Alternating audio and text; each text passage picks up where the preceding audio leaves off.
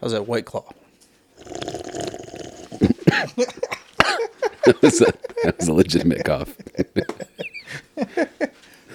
I'm drinking a black cherry White Claw. Not my favorite kind, but it's all right. So let me ask you an honest question. And I think I asked you this question about 2 weeks ago. Is this the pubes thing? The pubes teeth? The would you rather? Oh, yeah. No. Okay. I'm not going to ask you that question. Right. We've already been down that road. That's right. I already know your answer. All right. Yeah, you need to eat steak. Right. Yeah. You have a 4-year-old son. Uh-huh. Such a great little kid. Yeah. He loves you, man. Dude, I love that little kid. His name is David. He's such a cool kid. Just, like, and honestly, if I can say one thing from an outside perspective, I can tell that he is loved. And that's cool because, a lot of kids are growing up with, they grow up with fear. Yeah.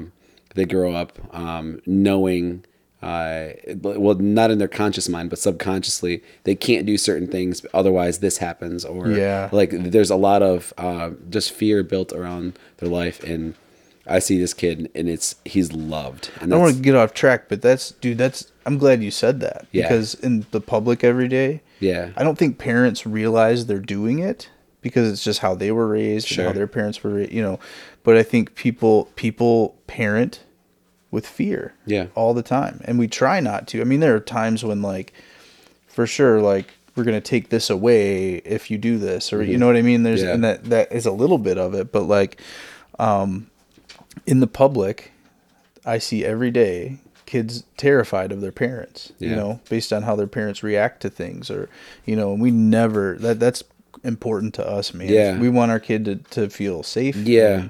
And it's clear from an outside perspective, like you guys, like he's loved, and that's, thanks, man. And that's cool.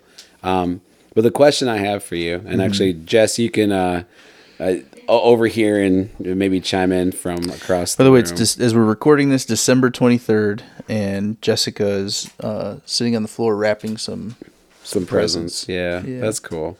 Have you ever, or are you ever concerned that the way you're raising your kid, the way you're raising David, that there's going to be things that he is going to have to unlearn later in life?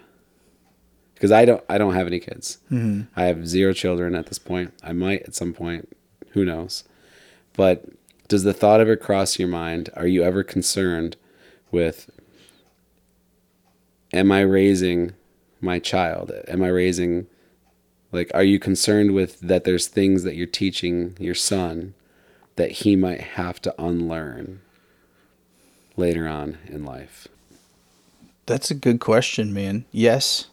For sure, because I think that's just how our, how we work, right? Sure. There's a fear that, that I'm teaching the wrong thing, or I'm because I'm doing it so differently than my parents did it, that I'm doing it wrong, or, that's for sure a fear. I think I'm more like, I'm built more to think like maybe everyone else is wrong, and I've got to unteach everything else that he learns out there. Like that's probably more of a fear, and that's just my ego. It's a very dense and hard question to process, because I mean, like, how do you, how do you know what your kid is going to have to unlearn later? It's a really tough question, and the reason I bring it up is because, about 2 weeks ago, I found out that my mom has stage 3 breast cancer. And it doesn't run in my family. At least we didn't think so. And you guys kind of know a little bit about the history of me and my family and my mom and my relationship with her. The last time I saw my mom was January 2015, so we're approaching 5 years. I didn't know that. Yeah. I know that there's some strain there, but I didn't know that you haven't seen her in that long. Yeah, I saw her. I went down to Arizona when she was living down there. Traveling through was just after my divorce. I had just gotten, I had been separated from Juge for 5 months, and we had just processed the divorce, and was traveling through Arizona. and I was on a big long road trip. The road trip that will forever stay in my mind as like one of the best things I've ever done. And I stopped in Arizona to see my mom, and she still had like pictures of me and Juge all over her house. When after I went there, and I was like, Mom, you can take these down. And she's like, no, these are really great. But that was the last time I saw her. And she created a Facebook post or a Facebook group to let everyone know that she has cancer. And I don't think she tried to do it that way. I think she meant to tell us like in person, or not in person, like with a phone call or with a text or something like that. But how I found out was through the Facebook group that she has stage 3 breast cancer. It has not spread to her other organs, but it doesn't mean it hasn't spread. She has to get a PET scan and MRI of her brain. She's started chemo. She just started it. She found out back in September and kind of waited to tell everyone until she knew more, I guess. We don't know what that means for basically everything. She's going to go through 6 rounds of chemo and see what happens. She had to see if her heart was strong enough for chemo because she's not active. She is, I think, 62 or 63. And you guys know a little bit about my history, my relationship with my mom. It's not the best. It hasn't been the best for a long, long, long time. There's been a lot of things that I have had to unlearn and heal from my relationship with my mom. And so now I'm at this weird point where I don't know how to navigate this at all. And it was weird. My mom she sent me a picture. They put a chemo port in her like upper chest near her collarbone, so that way they can administer the chemotherapy and also take blood without having to stick her with needles every single day. And she sent a text and she was like, "It's sinking in that I'm an actual cancer patient." And that was a weird text to receive from a mom that I haven't really heard from in a long time. And I don't know how to navigate those. There's a lot of feelings, a lot of really, really mixed emotions that are coming up, because now I'm like, I don't know if my mom's going to live in another few years. I don't know what her quality of life is going to be. She's going through chemotherapy alone in a small town in New Mexico. We're all up here in Michigan. Everyone else. My brother Ben's in Arizona, but it's weird. Yeah. First of all, I'm so sorry, man. That's awful news to hear, and there really aren't. I don't have words to, say the right thing at this point. I'm sorry for that. Are you? So she's alone. She's in New Mexico. Does she have anyone down there? I don't think so. I think she has a few friends in the area, but honestly, I'm not really sure. She doesn't talk much about anything, so I don't know. Can I ask you to go into the background of what your mom and you were fighting about? Because I don't know. Yeah. It's not okay. The history of me and my mom, and it's not like we fight. We actually get along amicably, but it's years and years of slow, tumultuous abuse from when I was a kid. And I say abuse, but it's not like abuse like you think. My mom just didn't like me as a kid, and years and years and years of that sets a certain precedence in a kid's life growing up. I had a lot of self-worth issues. Didn't think I was worth anything. I didn't think I was valued. going through high school, I felt like I had to be fake, because if anyone knew who I was for real, they wouldn't like me. So I was super fake. Pretty much my whole life, that's been my MO, is I need to put up a mask. I need to build a house of cards, because if anyone knew who I was for real, they wouldn't like me, because my mom knew who I was and my mom didn't like me. So the past 5 years since I got a divorce, it kind of unraveled a lot of things. And the unlearning was, I had to unlearn the idea and the process that I wasn't liked. I had to unlearn the idea that I wasn't valued and that I wasn't enough. I had to unlearn the idea that if people saw me for real, that they wouldn't leave or they wouldn't like me. These are the things that I had to unlearn about myself, and I had to reteach my thought process.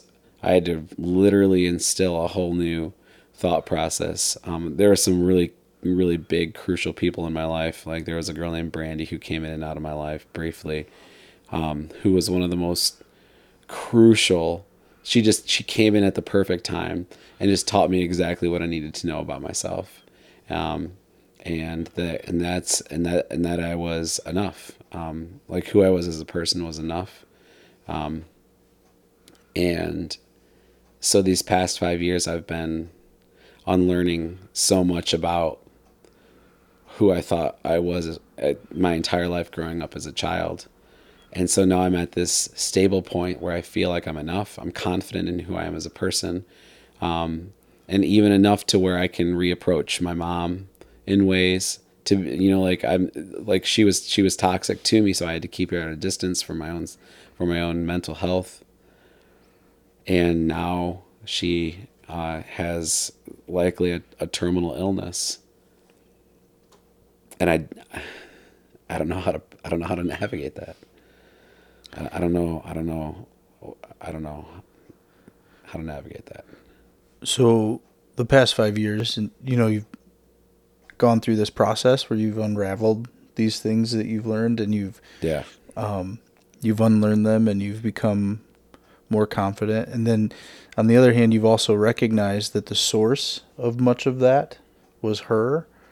Through that growth that you've had, do you feel like are you at a place where you harbor, bitterness toward her? No. Or do you feel like you are at a forgiving, place? No, I love my mom. I really do. A lot of the bitterness and the anger was early on, in the first year or so. A lot of memories came up that I wasn't expecting. Specific instances of things that she did that I think back and I'm like, man, that was really cruel. Like, as a mom to a son, like, that was really cruel. Just small things at the time. They seem small, like the way they would come across would seem like some of the things she did was small, but thinking back, like those things, they stuck in my memories as anchor points for me to reflect back on who my mom taught me I was to be. Like, that, those were the cornerstones of the pillars of who I thought I was. Because if she saw me a certain way, I mean, she is the person that I have to frame it. Like, that's my framework for everything moving forward. And, I mean, like, a great example, and I think I've told you this story before, going into high school, I remember we were enrolling at the Charlotte, Michigan high school, and this was in August, so it was right before I was starting my freshman year there, and I was sitting in the counselor's office, and the counselor laid out all 4 years, because that's what you do in high school. You just lay out all 4 years, and the counselor gave me a list of like all my classes for the whole first year, and it was like there was like 7 periods or something like that. And then the counselor said, "All right, here you go, and you're scheduled to graduate June 2001." And my mom goes, he's not going to graduate on time. And this was before I started. This was before I had even taken my first step into any one of the classes. That's like, I vividly remember that. And I said, yes, I am. And she goes, no, you're not. And I was like, yes, I am. And she goes, I bet you won't. I bet you $20. And it was a $20 bet. She's like, I bet you $20 you will not graduate on time. And I didn't. I didn't graduate on time. She instilled doubt and fear into my mind about who I was, like at the central core of who I was as a person. I had no value system. I had no confidence. I had no, I wanted no one to know who I was because my mom knew who I was and she didn't like me. And so I wanted no one to know who I was. And the past 5 years have been me reteaching. I mean, I'm 37. This took until I was 32 years old to get to this point. Like, I lived like this for so long. And now I'm at this point where I've reframed and reshaped who I was as a person. I am enough. And I love who I am as a person. Like, I love who I am. And I love who I am because of the people that are around me and people like you, that I call like my best friend in my life. Like, I know we can be apart for 3 years, and the moment we see each other, we can pick right back up. Because of who you are. Or we can live 45 minutes apart and never see each other.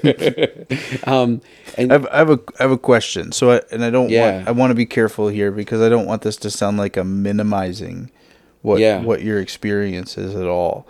I think that, so from a parent's perspective. Yeah. And I think now I understand the context of your question a little bit more. Yeah. That you asked at the beginning.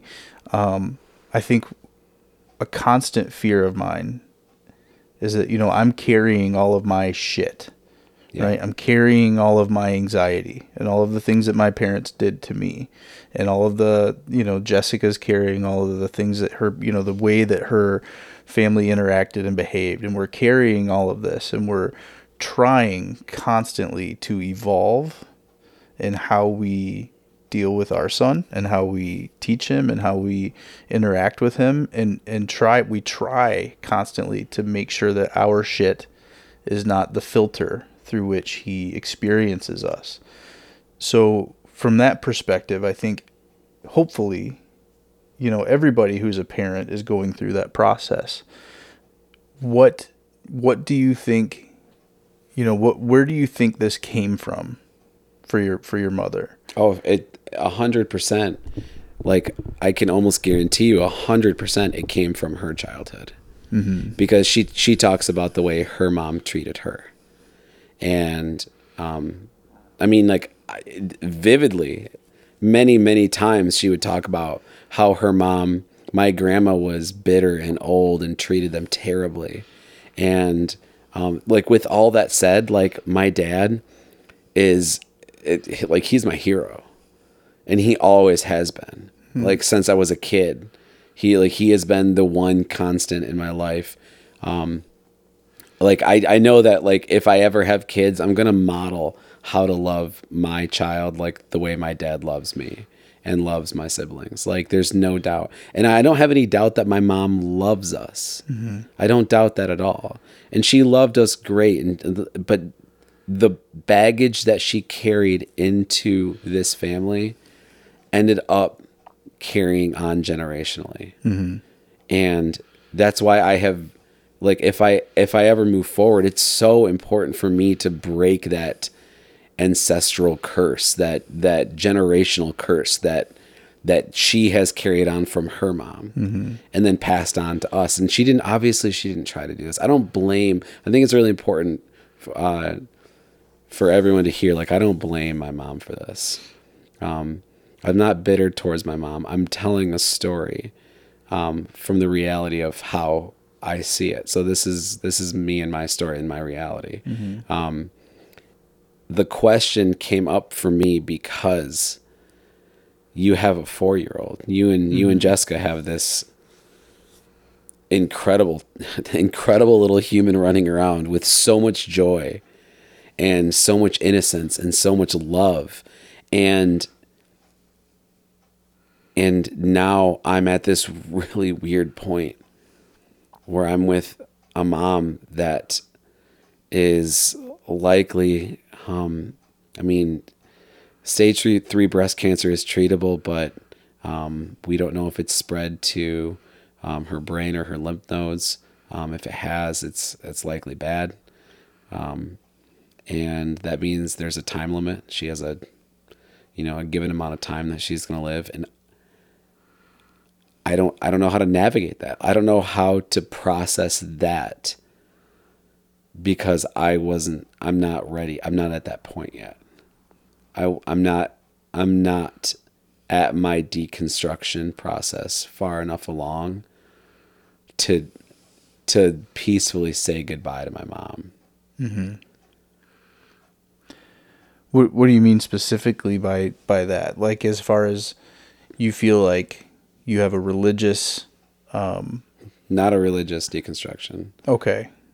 Okay. A deconstruction of how I viewed everything. Mm-hmm. From when I grew up. Like, I'm not at that point yet. Mm-hmm. And so I'm at this weird crossroads where I don't know I don't know how to navigate the feelings, let alone what I'm supposed to do or how I'm supposed to act, what I'm supposed to say. Like, basically everything is a complete mystery to me at this point. And so that's why I wanted to ask you, because I feel like it's such a raw and honest question. Mm-hmm. Does that ever cross your mind? Are you ever concerned with what you're raising David? Are you ever concerned that when he's 35, he's going to have to deconstruct or unlearn or reshape or reteach? Like, is that a fear that crosses your mind? Do you ever think about that? And if so, like, how do you process that? So now with a full understanding and grasp of the context of that question, I think that I can speak for both of us, but I'll only speak for me. I think we parent in a way that our motivation comes from exactly what you're talking about. We've talked about it. I don't think so much on the podcast, but my relationship with my dad is very, very, broken. And he left home when I was really young, and we've had a pretty bad run over the years. That to me shaped how I wanted to be, right? So you as a future dad, maybe someday, hopefully, if that's what you want, your experience is going to be shaped by the great experience you had, right, with your father. Yeah. My experience as a dad is shaped by a very negative experience that I had from a father. Yeah. So I think the starting point for Jessica and I both was we want to do it differently. And we want to do it well, right? We want to do this thing with excellence. And that doesn't look the way it looks to everyone else. I didn't realize how common it was for people to make their kids feel stupid. I never realized that till I started paying attention, till I had my own kid. So, I'm at dinner with a couple coworkers, and this was about a month ago. And one of the coworkers, his daughter had gotten dropped off at work and basically came out to dinner with us. She's 6.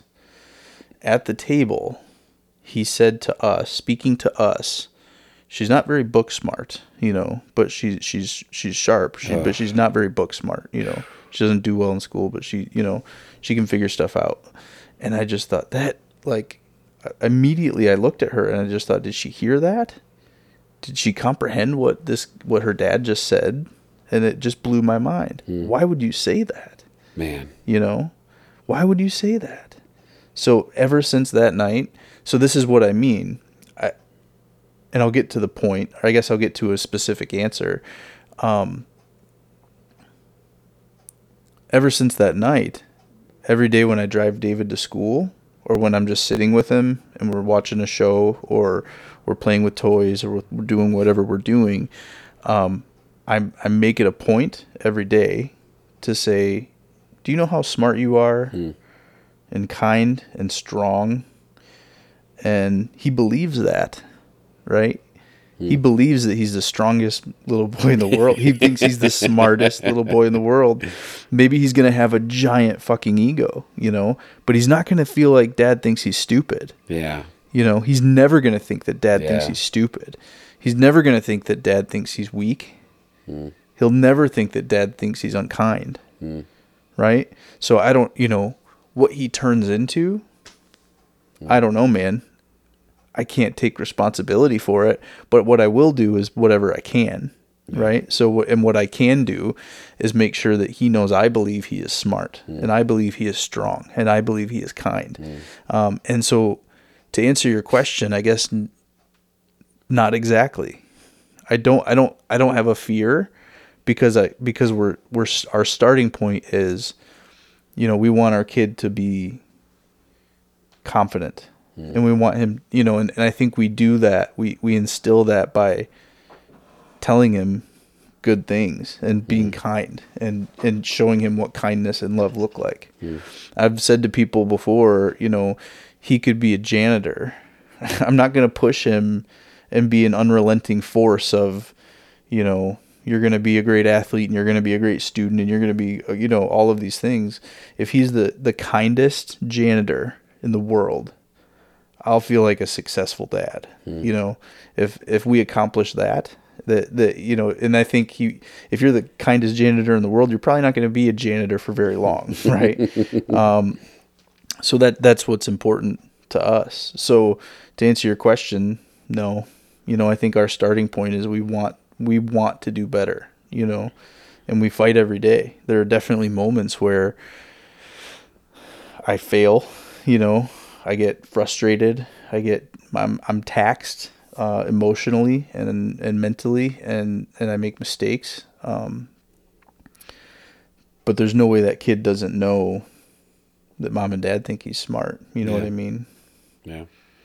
You know, it's funny. A lot of what you're saying is stuff that we've talked about before. We've talked about identity. I don't know if you remember in the first Multi-Level Christianity podcast, we talk about identity and like where it's built and where it's framed in the brain.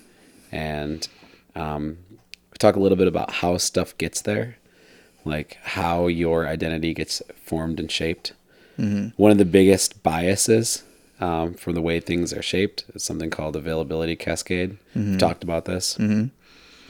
If you hear something over and over, you begin to believe it regardless of merit. Right. So it doesn't matter if it's true or not. If you hear something over and over and over again, you begin to believe it, and it begins to become a part of your central thesis and your central thought process. And so then in reality becomes a part of your identity. And you telling your son that he is the smartest and he is the strongest, it's no longer like an active thought that he has in his brain. It becomes a part of his identity. And so every thought he has filters through that like those central theses.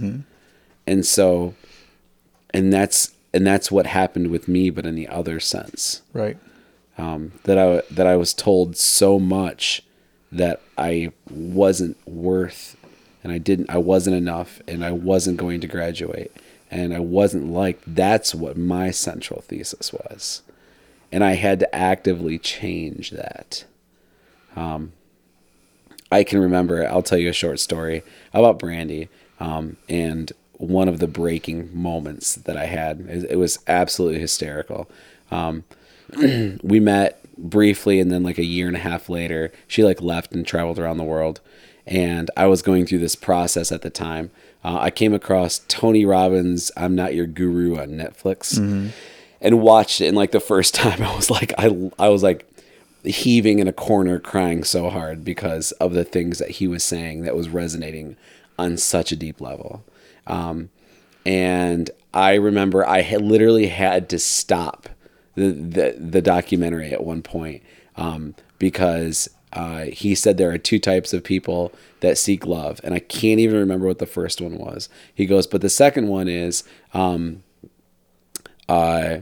you are afraid that you are not enough, and because that fear, you are afraid that you won't be loved.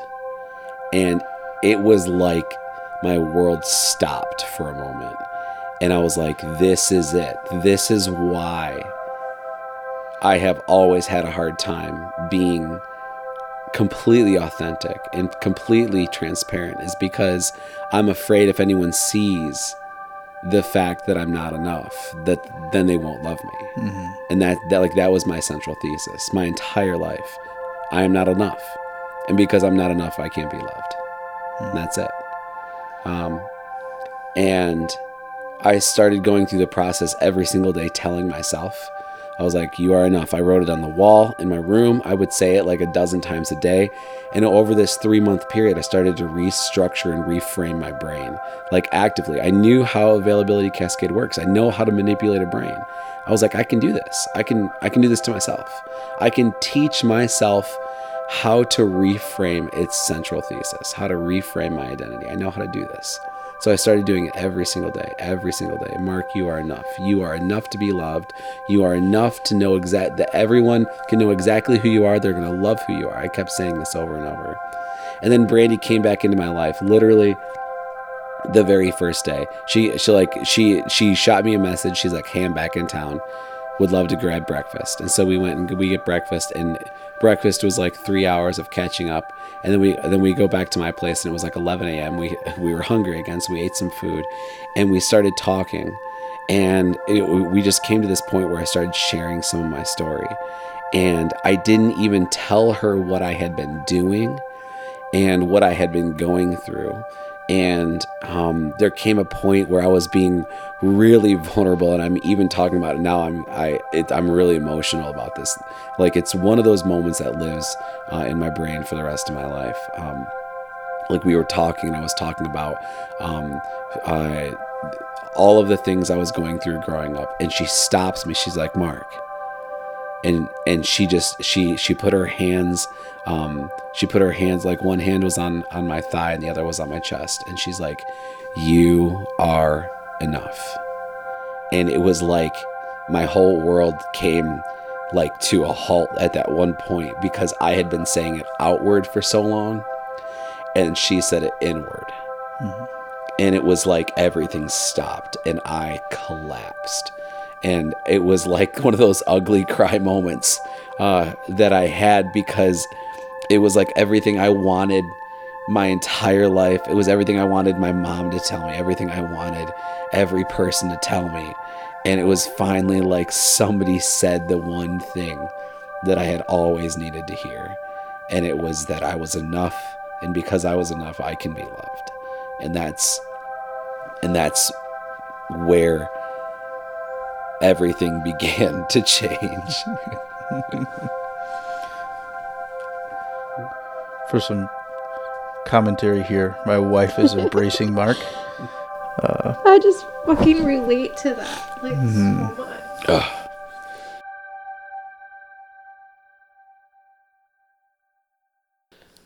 Mark will remember it got to the point where we almost got divorced. I remember the phone call. Yeah. I remember that very clearly. That was a hard battle, and I'm so proud of you. Yeah. So here we are. I'm sure Brandy will listen to this. Brandy, I love you. Love you forever. For everything you did in my life. And so now I'm at this point where where I've reframed everything I am in my life, who I am as a person, my goals, my entire ethos, who I am as a person now is about building up other people and helping as many people as I can. And then I get this news about my mom having cancer, and I'm kind of left at this paradox. I'm kind of left at this I'm left without knowing what to do. Because it's the source of my pain. And I feel a call, an obligation, a duty to be there for my mom, knowing I can't be there for my mom. Mm-hmm. And that's the weirdest feelings I've ever had in my life. So I'm not going to pretend to have a solution to No, I don't know if there is one. I think we're just kind of talking through. The great thing is the whole setup of this podcast is that this is an experiment in self-therapy, right? Where two best friends and occasionally my wife can jump in and have a conversation, about what we're dealing with. So I don't know the answer, but I think the starting point is this. It's talking about it, expressing it, and exploring it. So I guess, maybe if anyone has been through something similar that is listening, if you have a parent that you don't necessarily have a great relationship with, and they've gone through or are going through something similar, maybe we can start some dialogue there. That'd be great. I've because of my high level of anxiety, one coping mechanism for me is to sometimes I have lots of conversations in my head about the way things would go or wouldn't go in different scenarios. Does that make sense? Do you ever do that? Oh yeah. So one of those things, that I've done in my head many times is because of my relationship with my dad, what would I do in this exact situation, right? Where I get that phone call or that Facebook message or that whatever it is. And I've never, in those imaginary conversations in my head, come to a satisfactory response or, way of dealing with it. I guess what I would say is, do you think that your mom is at a place where she would understand the impact that she had on you if you were like, have you had this conversation with her in any way? No. And I'm not sure I ever will, but I'm not sure I ever need to. I have to be really cautious because I don't want to cause more harm than needed. Mm-hmm. That's good, because I did that. I had this kind of conversation with my dad, and it didn't go well. Yeah. It broke the bridge a little bit more. So, I think hearing the results of further testing might change that answer in ways, but ultimately, especially if there's a timeline that is shorter than longer, a lot of our dialogue will shift to compassion and love. Mm-hmm. And, I can forgive somebody who isn't sorry and accept an apology that wasn't given. Mm-hmm. In a lot of senses, I've done that. In a lot of senses, that's what has gotten me here. I don't know what 2014 Mark would have done with this information. Had my mom been diagnosed 5 years ago, I don't know. I strangely have a lot of peace, but the peace isn't about my mom. It's just within myself. So 2014 Mark would not have sat down and recorded and then broadcast a conversation about how his mom had impacted him and gone through the evolution that 2019 Mark has. So what that tells me is that if you're looking for an answer about what to do at this junction or how to respond, I would say, the answer may not be there, but you're 3/4 of the way to it. Yeah. Right? Does that make sense? Yeah, absolutely. Yeah. I don't know if there will be an answer for this. But I know there's solidarity in bringing things to light and bringing things into the open. And me finding self-worth is something I still struggle with every single day of my life. And so it'll be a forever battle for me, for sure. Absolutely. But because of some amazing people in my life that have established that I have value regardless of what I believe, I'm now on a really, really, I'm at a really great place, and I'm on a good path to a different story being told about myself. I'm really glad you have Brandy in your life, because if I were your only friend, you would think you're a piece of shit. Yeah, well, I mean, funny enough, Brandy she was only in my life for about 4 months. And that happened on day 1. That was, and I'm not even kidding you, day 1, hour 4. That was it. Yeah, and I vividly remember it. Shout out to Brandy. Shout out to all the Brandys. Not the name, the people in people's life. Gotcha. Okay. Yeah. That was confusing. I now see that. I've known some terrible ones. Yeah, I know. Oh, I know. Yeah. Okay. No, shout out to all the people in other people's lives who changed the story. Is that can you become that? Yeah, I think you can. I think I was that for some people.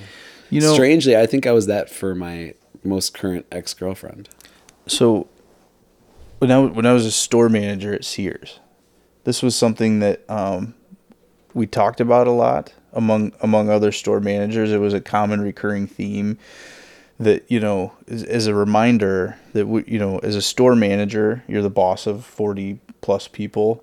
Your dinner conversation, right? Like when you're in that position, you're what people go home at night and talk to their families about. And that always left an impact on me. Every time I thought about that like people are either going to go home at night and you think, what a piece of shit boss I have. Yeah. Or they're going to go home at night and they're going to be grateful that there's someone in their life who cares about them, who wants them to be successful, who wants to invest in them. And I don't know that I'm that person for a whole lot of people today. I hope I am. I hope I'm that way for somebody, but man, I'd love to be, So, Brandy, jump on the podcast next week. Teach us how to be a Brandy. Yeah. Because that's cool. Yeah, that's really cool.